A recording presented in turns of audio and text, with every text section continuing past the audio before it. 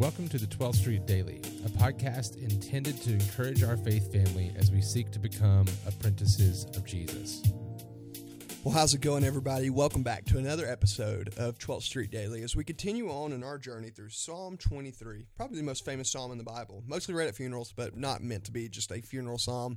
It's a psalm of joy, a psalm of glory, a psalm of sovereignty, and a psalm about God's ultimate goal for us, which is finding peace in himself. We continue our journey through this passage in Psalm 23, verse 3. This is what the word of the Lord says. It says, "He restores my soul. He leads me in paths of righteousness for his name's sake." Brothers and sisters, all who are listening right now, realize this inside your heart. God is a God of restoration. He is the one who leads us down paths of righteousness, ultimately to our salvation. Here's the thing. Whenever we think about sheep, whenever we think about a shepherd, what does a shepherd ultimately do? He leads the sheep to safety. He leads the sheep to health. He leads the sheep to food, to drink, to whatever the sheep needs, because his ultimate goal is for the sheep. But our God's a little bit different in that light. Our God does this for his name's sake. He does this for his name's sake. You know, in the larger context of wisdom literature, when it refers to paths of righteousness, we need to realize that this is usually a contrast of one path of life with another leading to death.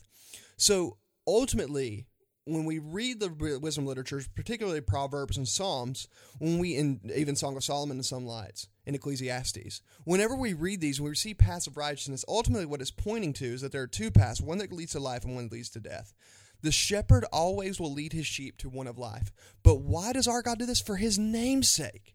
For who he is. Not because of something that we have done or something that we have warranted inside of ourselves to earn. Not by any stretch of the imagination. Is that why God does it?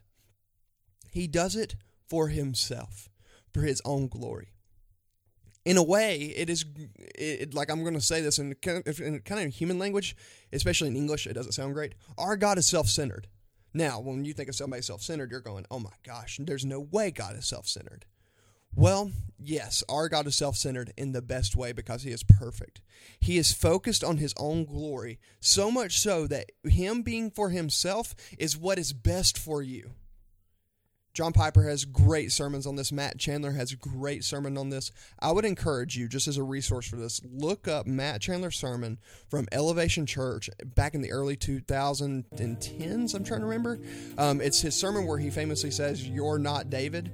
Go listen to his sermon on this passage and let it encourage your heart, because this is what we need to realize. We are not our own. Our God is for himself and for his own glory.